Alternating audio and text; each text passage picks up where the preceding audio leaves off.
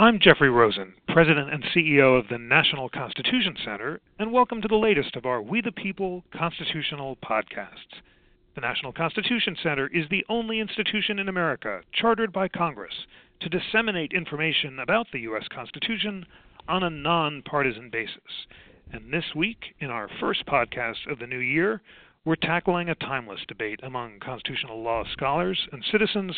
When is it appropriate for courts to strike down laws passed by Democratic legislatures?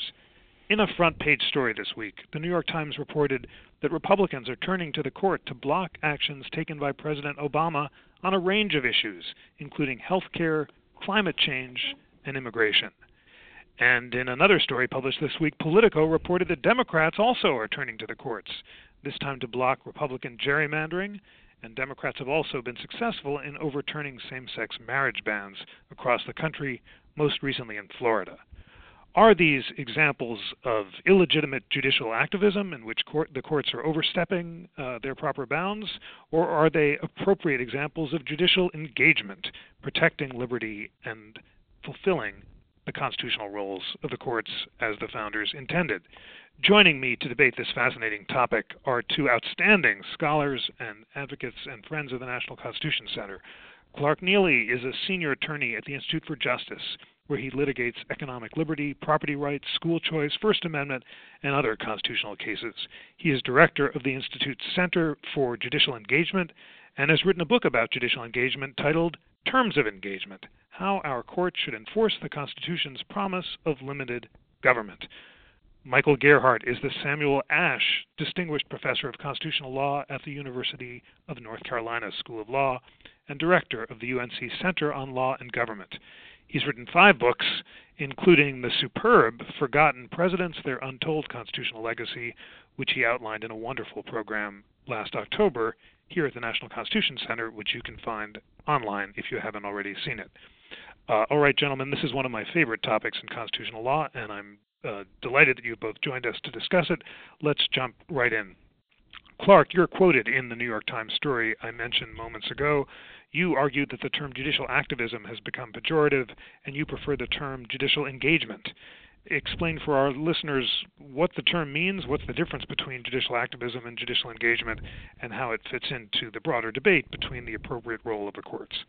Well, thanks, Jeff. Thanks so much for the opportunity to talk about this interesting and timely subject. Judicial activism has really become I think it really is a pejorative. It's a term that people throw around to denigrate court decisions they disagree with. And oftentimes it doesn't have any more substance than that. And one of the reasons that's such a problem is because when a person dismisses a court decision as judicial activism, they are kind of excusing themselves from explaining what it is about that court decision that they disagree with. And in order to do that, of course, you have to articulate some theory of the Constitution. You have to explain why the court not only got a decision wrong, which, of course, judges are human, they will get decisions wrong from time to time, but when someone says judicial activism, there's usually a kind of an implication that it wasn't just wrong, but the decision was so wrong that it could only have been a result of bad faith. And making that kind of an argument is a much more difficult thing than to simply say that the court got it wrong. So judicial activism, I think, is a very unhelpful term. It's used by people to try to dismiss judicial decisions they disagree with, but without articulating a coherent theory of the Constitution. By contrast, judicial engagement is a very precise empirical term, and the substance of it is this: There is no class of constitutional cases in which courts should abandon their truth-seeking role, in which they should accept as true factual assertions from the government for which it has no evidence, and in which judges should try to sort of lean in favor of the government or put a thumb on the scale in favor of government, bend over backwards to find ways to say yes to government. That's judicial engagement. The opposite of judicial engagement is judicial abdication, which is, as I suggested a moment ago, judicial abdication would be where judges accept facts for which there's no proof, lean in favor of the government, and avowedly abandon the truth-seeking role that they normally embrace.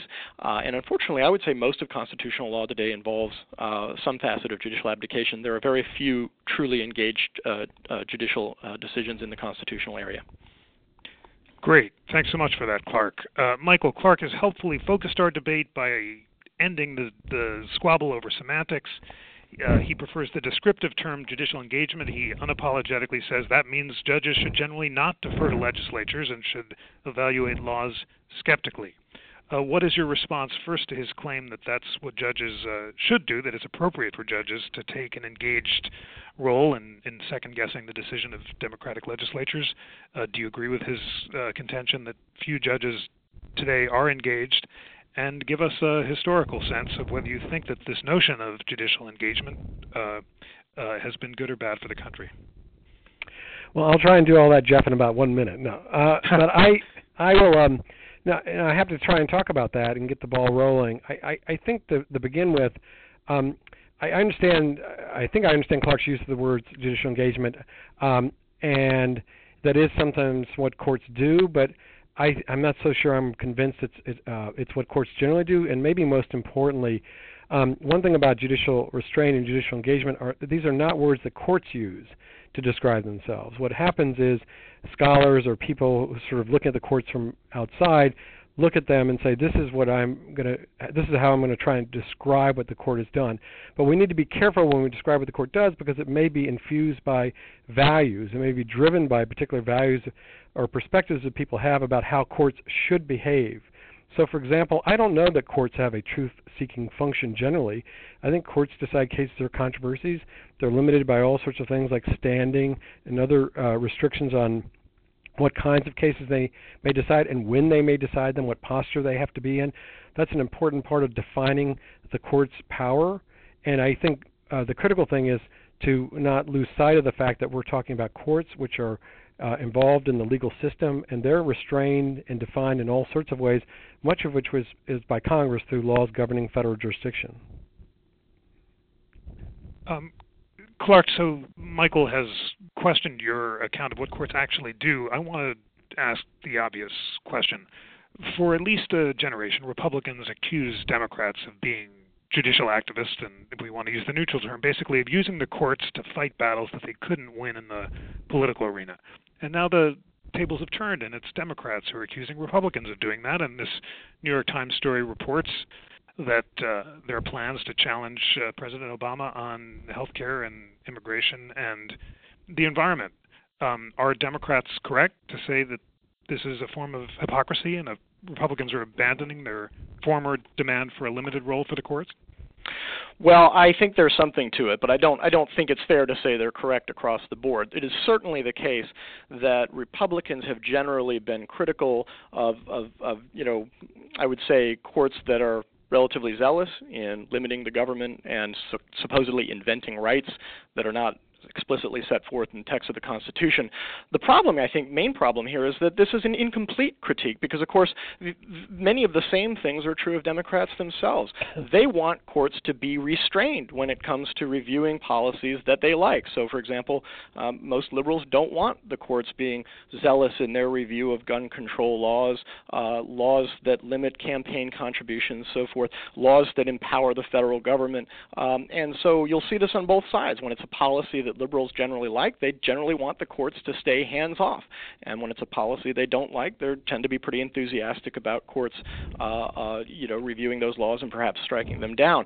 So I think it's a fair criticism, but I think it's an incomplete criticism because it applies maybe not equally, but it certainly applies in many cases to liberals themselves. So I think we need to move beyond this because it's a very blunt tool of criticism to say, well, you guys don't believe in judicial reviews, so you're being hypocritical. Well, that's not true. Republicans have never disavowed, or I should say most Republicans have never completely disavowed judicial review. There's just disagreement about when it's appropriate and when it's not. So Michael Clark has really gotten us to the nub of the matter. He says, yes, Democrats are right. Republicans have been inconsistent in some cases about their allegiance to judicial deference across the board, but Democrats are just as bad. Basically, he says both sides want the courts to strike down laws they don't like and to uphold laws they like. Is he correct? Yes, in a word. I think that it's not surprising that political leaders will be political and that they will take positions that are largely driven by their political considerations. And so it is not surprising throughout history, if we look at how politicians look at the Supreme Court, they tend to like the decisions they like and support them and find a rationale to support them. And if there's something they don't like, they try and figure out reasons why they don't like it, and then characterize it accordingly. So one thing we've got to be careful about is whose perspective are we talking about? If we're talking about people in Congress, they look at the court oftentimes from their political posture, and their perspectives are political. And we should be very careful in not accepting their views as being authoritative in the sense that it's really about some kind of neutral constitutional law. They are players in a system, and they are obviously trying to play the system. And they're using arguments they think will curry political favor primarily outside the court. If, as a constitutional scholar, I did that, I think I should be fired primarily. It's not my job to be partisan. I'm trying to look things to the extent it's possible in some even-handed, or at least from a broader perspective. And I think that so whether it's newspapers or opinion pieces or anything else that are talking about the Supreme Court, we should be aware that those are made in outside of the court, and they're made for political reasons. And I think Clark is right that we shouldn't necessarily look to political leaders for, let's say, neutral or impartial assessments of what's going on. So just to prevent this from descending into a love fest, Clark, both of you are agreed that political leaders are hypocritical in their description of the role of the courts. But what about judges?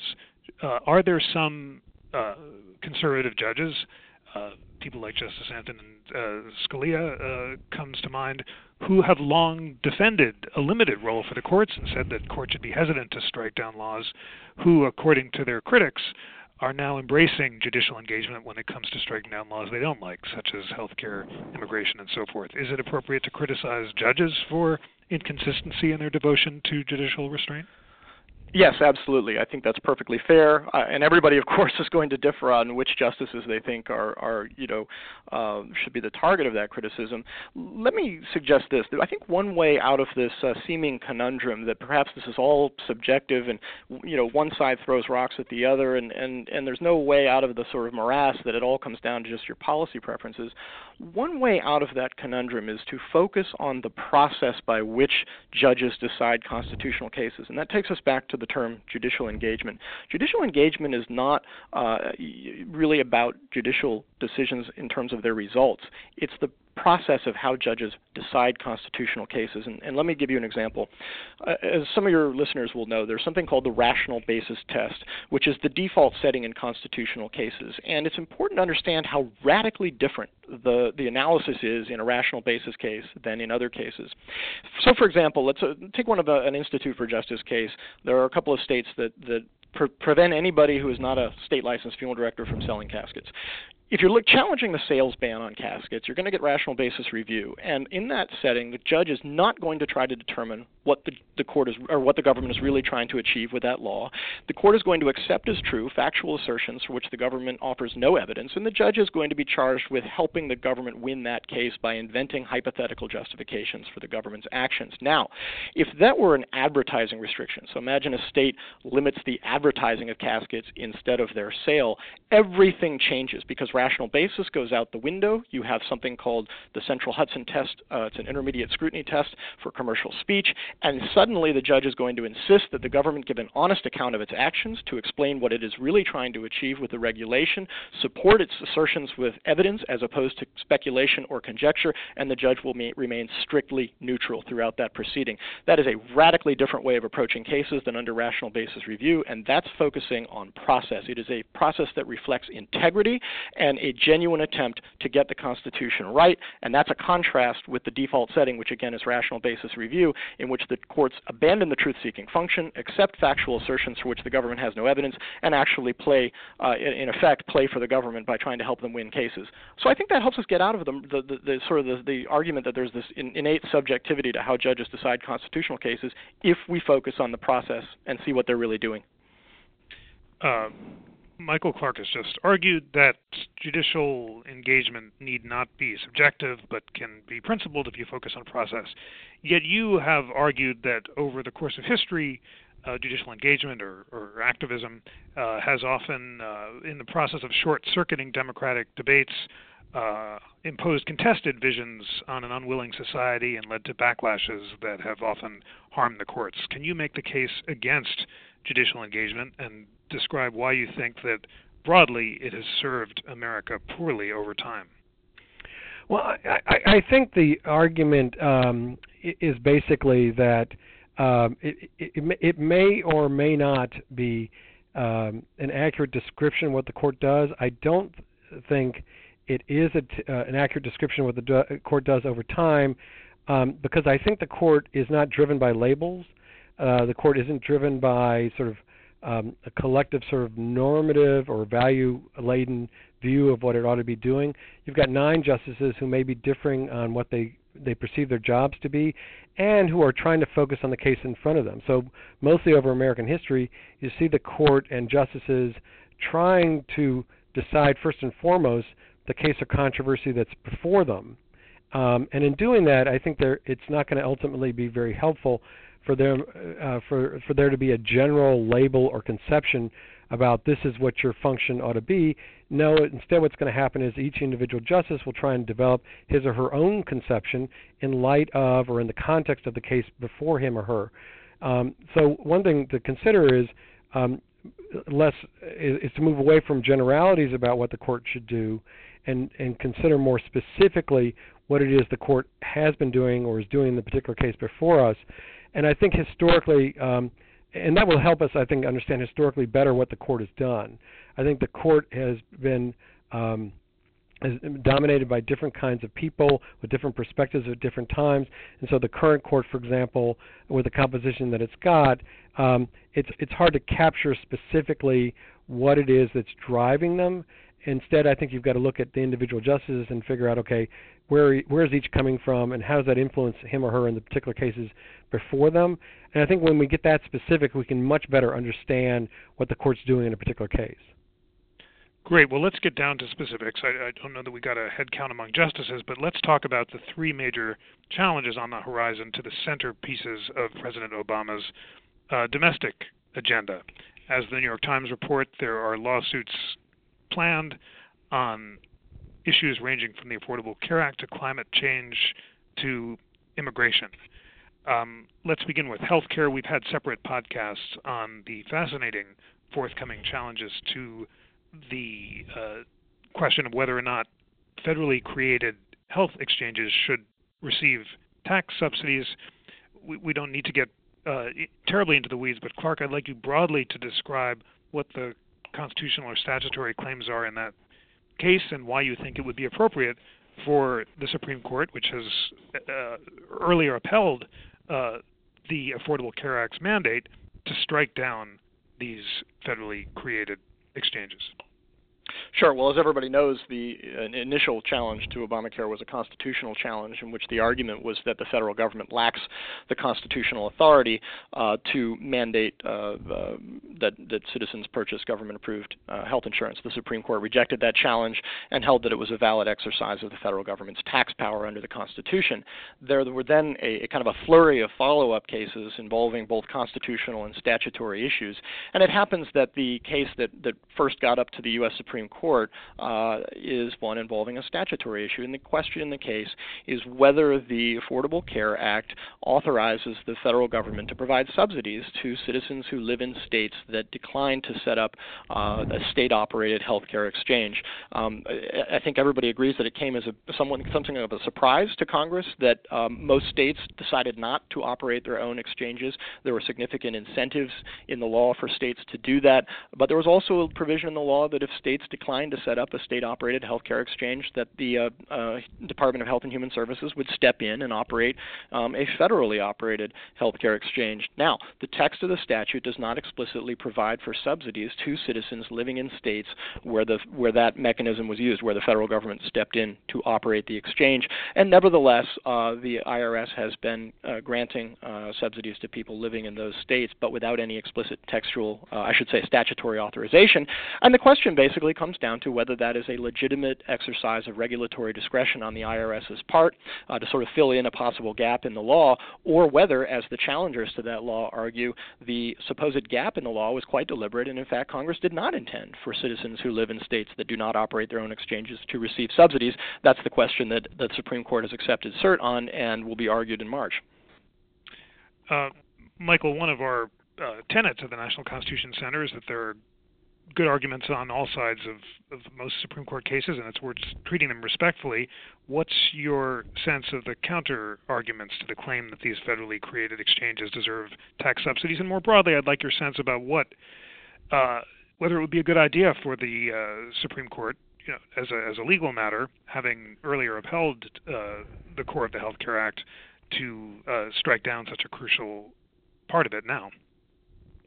Well, let me try and answer that in two different ways. I mean, the first is, maybe I'll try and deal with the second question first, which is the more general matter, more general issue, and that takes us back to what the court's role may be and the extent to which we want courts or legislatures to decide these basic questions. I think that's been a concern that's we hear a lot from people outside the court, which is, and this is a classic concern. It's as old as the United States, which is, do we want courts deciding this or do we want legislatures deciding this?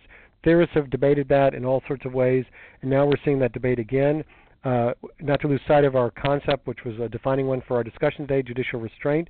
It used to be the case, though it doesn't still have to be the case, that there was a view that perhaps judicial restraint or deference to Congress was appropriate in different areas, partly because we wanted them, partly because they were accountable for what would happen. And courts are not politically accountable for these things. So one argument might be, more general argument might be, the court ought to be generally disposed to stay away from these kinds of issues, to let it work itself out in the political process. A counter argument against this law and in this context might well be that, well, we now have to engage in statutory construction, and that's what courts do all the time.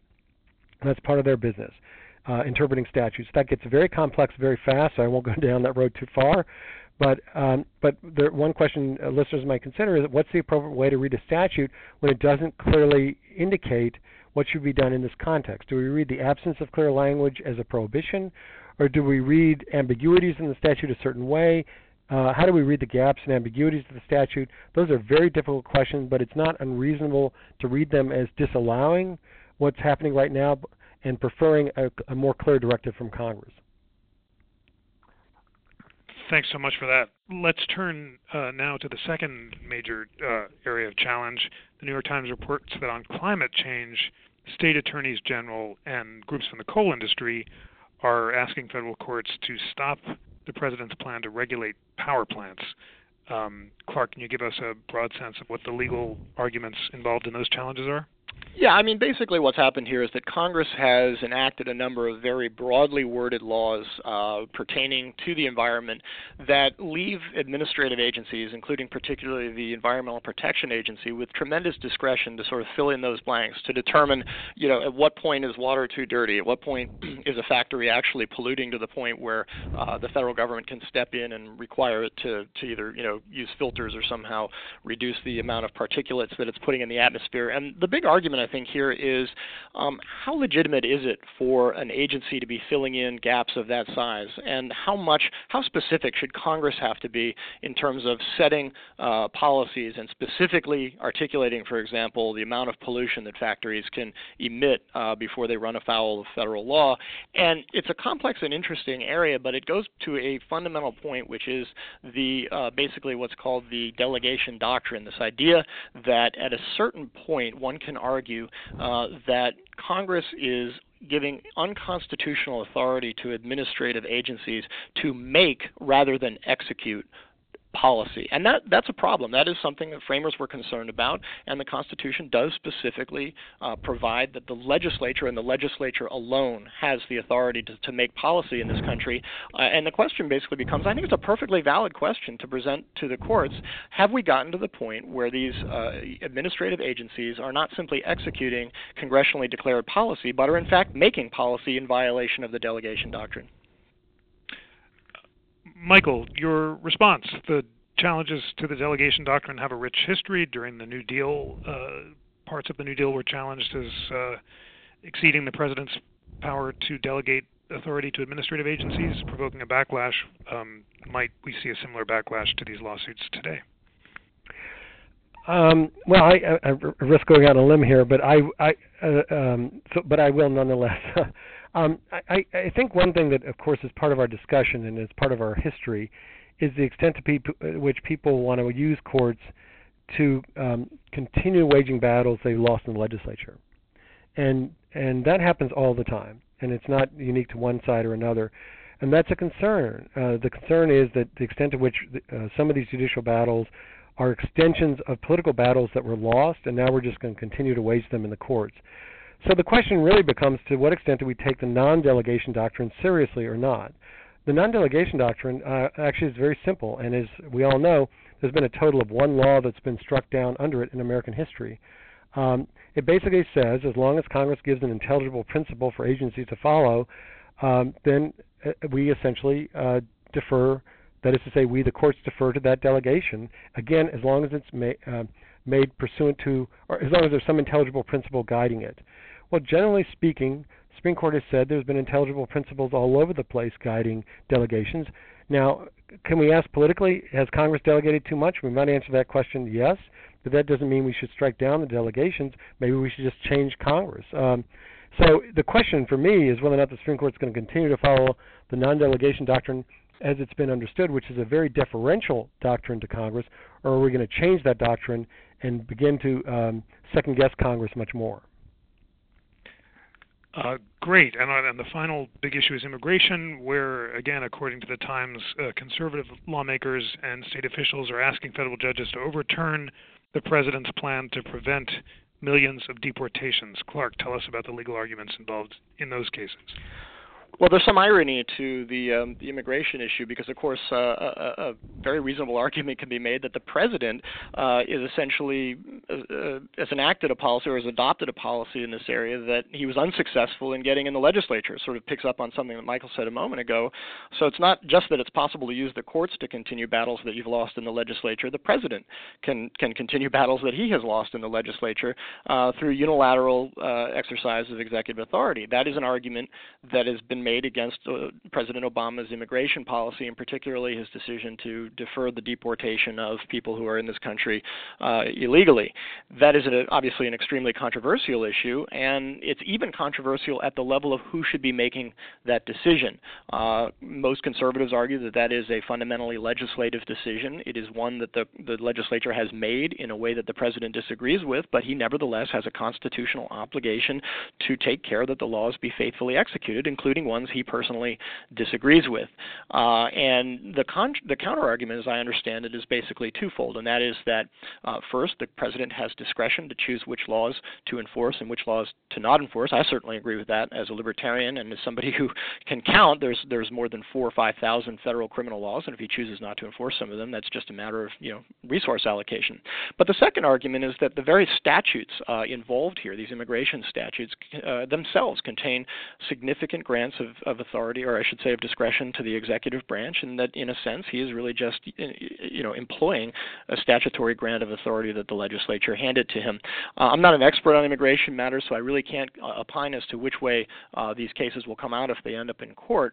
The one thing I would argue, though, and this underlies everything that I've been, all the points I've been making before about judicial engagement, is I would strongly object and hope that the courts would refuse to embrace any principle that is essentially a grant of open-ended authority to any branch of government. So what we should definitely want the courts to avoid is approaching this case in such a way that the president essentially has discretion to implement whatever policies in whatever areas he wants, because that is clearly in tension, not just in tension, but in open conflict with the constitutional obligation that the legislature make policy and the president execute that policy, whether he agrees with it or not.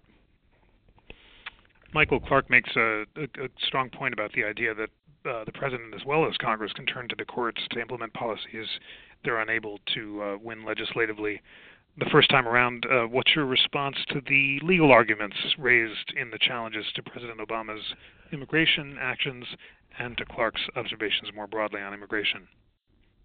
Well, I think the main issue, I think, is largely as he's suggested it is, although I might recharacterize it. I mean, the main issue is whether or not what the president is doing here is something that falls within his discretion in enforcing a law, or whether it somehow constitutes or entails lawmaking. Presidents have lots of discretion when it comes to enforcing laws. They can under-enforce them, which is what we've just described. Sometimes they can over-enforce them. I do think one thing that you might think of as an advantage here is if a president is doing that, is that presidents largely remain politically accountable. There are checks and balances present when a president either acts or doesn't act, checks and balances which are not available when courts take these issues away from the political branches. So I want to suggest maybe at the end a test we could use for determining at what point the arguments we're considering are either driven by certain values or maybe even partisan. And that is if we flip the players, if we say this isn't President Obama, but it's actually President, let's say, Jeb Bush or George W. Bush, or let's just say it's some Republican doing this, to what extent would then Republicans be willing to accept it or not? We can flip it as well with Democrats. Say, so then if a Republican's doing this, do we think Democrats would then disagree or not? So if this may be a useful rule of thumb we could use in the future for just keeping ourselves honest when we are looking at different situations, asking, okay, do we think there's a principle here or not? Or are we just siding with a branch or not, depending upon whether or not it's coming from the same political perspective we've got? Great. Well, gentlemen, it's time for closing arguments. Michael has teed them up well. Clark, what are your concluding thoughts about why it is appropriate for courts to be judicially engaged at this particular moment in history, and why previous defenses of judicial restraint should be abandoned? The Constitution is the supreme law of the land, and every American is entitled to see that the Constitution is fully and conscientiously enforced. The call for judicial engagement is a call for courts to reject the proposition that they should engage in a genuine truth-seeking function in some cases but not others, that they should require the government to support its policies with evidence in some cases but not others, that judges should remain strictly neutral in contests between the government and citizens in some cases but not others. In other words, it's not so much a policy, it's not so much a theory of the Constitution, it is an approach to judging that rejects the idea that judges should ever put their thumb on the scales in favor of one side or the other. In reality, however, in many, if not most constitutional cases, judges avowedly put their thumb on the scales in favor of government. They allow the government to assert facts for which it has no evidence, and they abandon the truth-seeking function. I want to just pick up on one thing Michael said earlier, that he said he doesn't know that the courts do have a truth-seeking function generally. I disagree with that. They absolutely have a truth-seeking function generally. I'll give you one example of a case that's working its way up to the Supreme Court involving that issue. A number of states have enacted regulations that put limits on the ability to operate abortion clinics. Putting aside your feelings on abortion, the Supreme Court has held that it is a constitutionally protected right, and it is either the case that those regulations are trying to protect the health of people going to those clinics, or it is the case that those regulations are primarily designed to shut those clinics down and discourage people from using them. That is a classic example of a situation where it matters tremendously whether the courts embrace or abandon their truth-seeking function. And the same applies to every other constitutional issue that comes before the Supreme Court. Judicial engagement says courts should never abandon their truth-seeking function. Thank you so much for that, Clark. Michael, your final thoughts on the case for judicial restraint over judicial engagement? Sure, and I'll just pick up where Clark left off. I think Clark's made some wonderful points and some very thoughtful ones. But let me suggest that in looking at what courts do, we've got to pay more attention to the context, and that's, I think, where we've got to put our focus.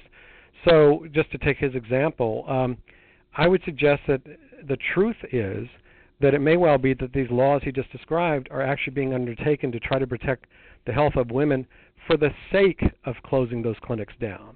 So it's not a question of either or. It's a question of whether or not there's been a pretext or an effort made for the sake of more than one objective, and that's entirely possible. Life is complex, and sometimes it's possible to discern a variety of different views, but what I want to suggest is the focus ought to be less on courts and more on the political branches.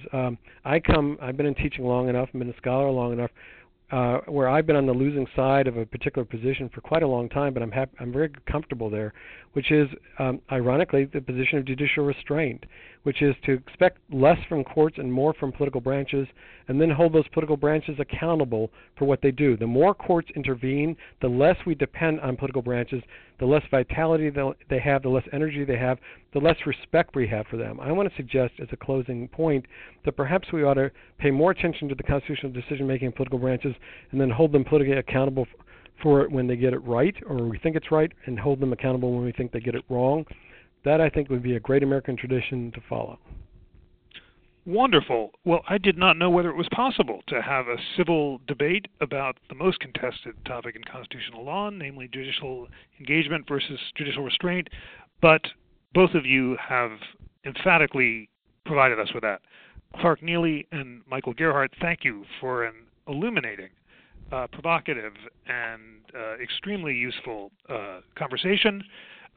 Ladies and gentlemen, please join us for the next of our We the People constitutional podcasts. On behalf of the National Constitution Center, I'm Jeffrey Rosen.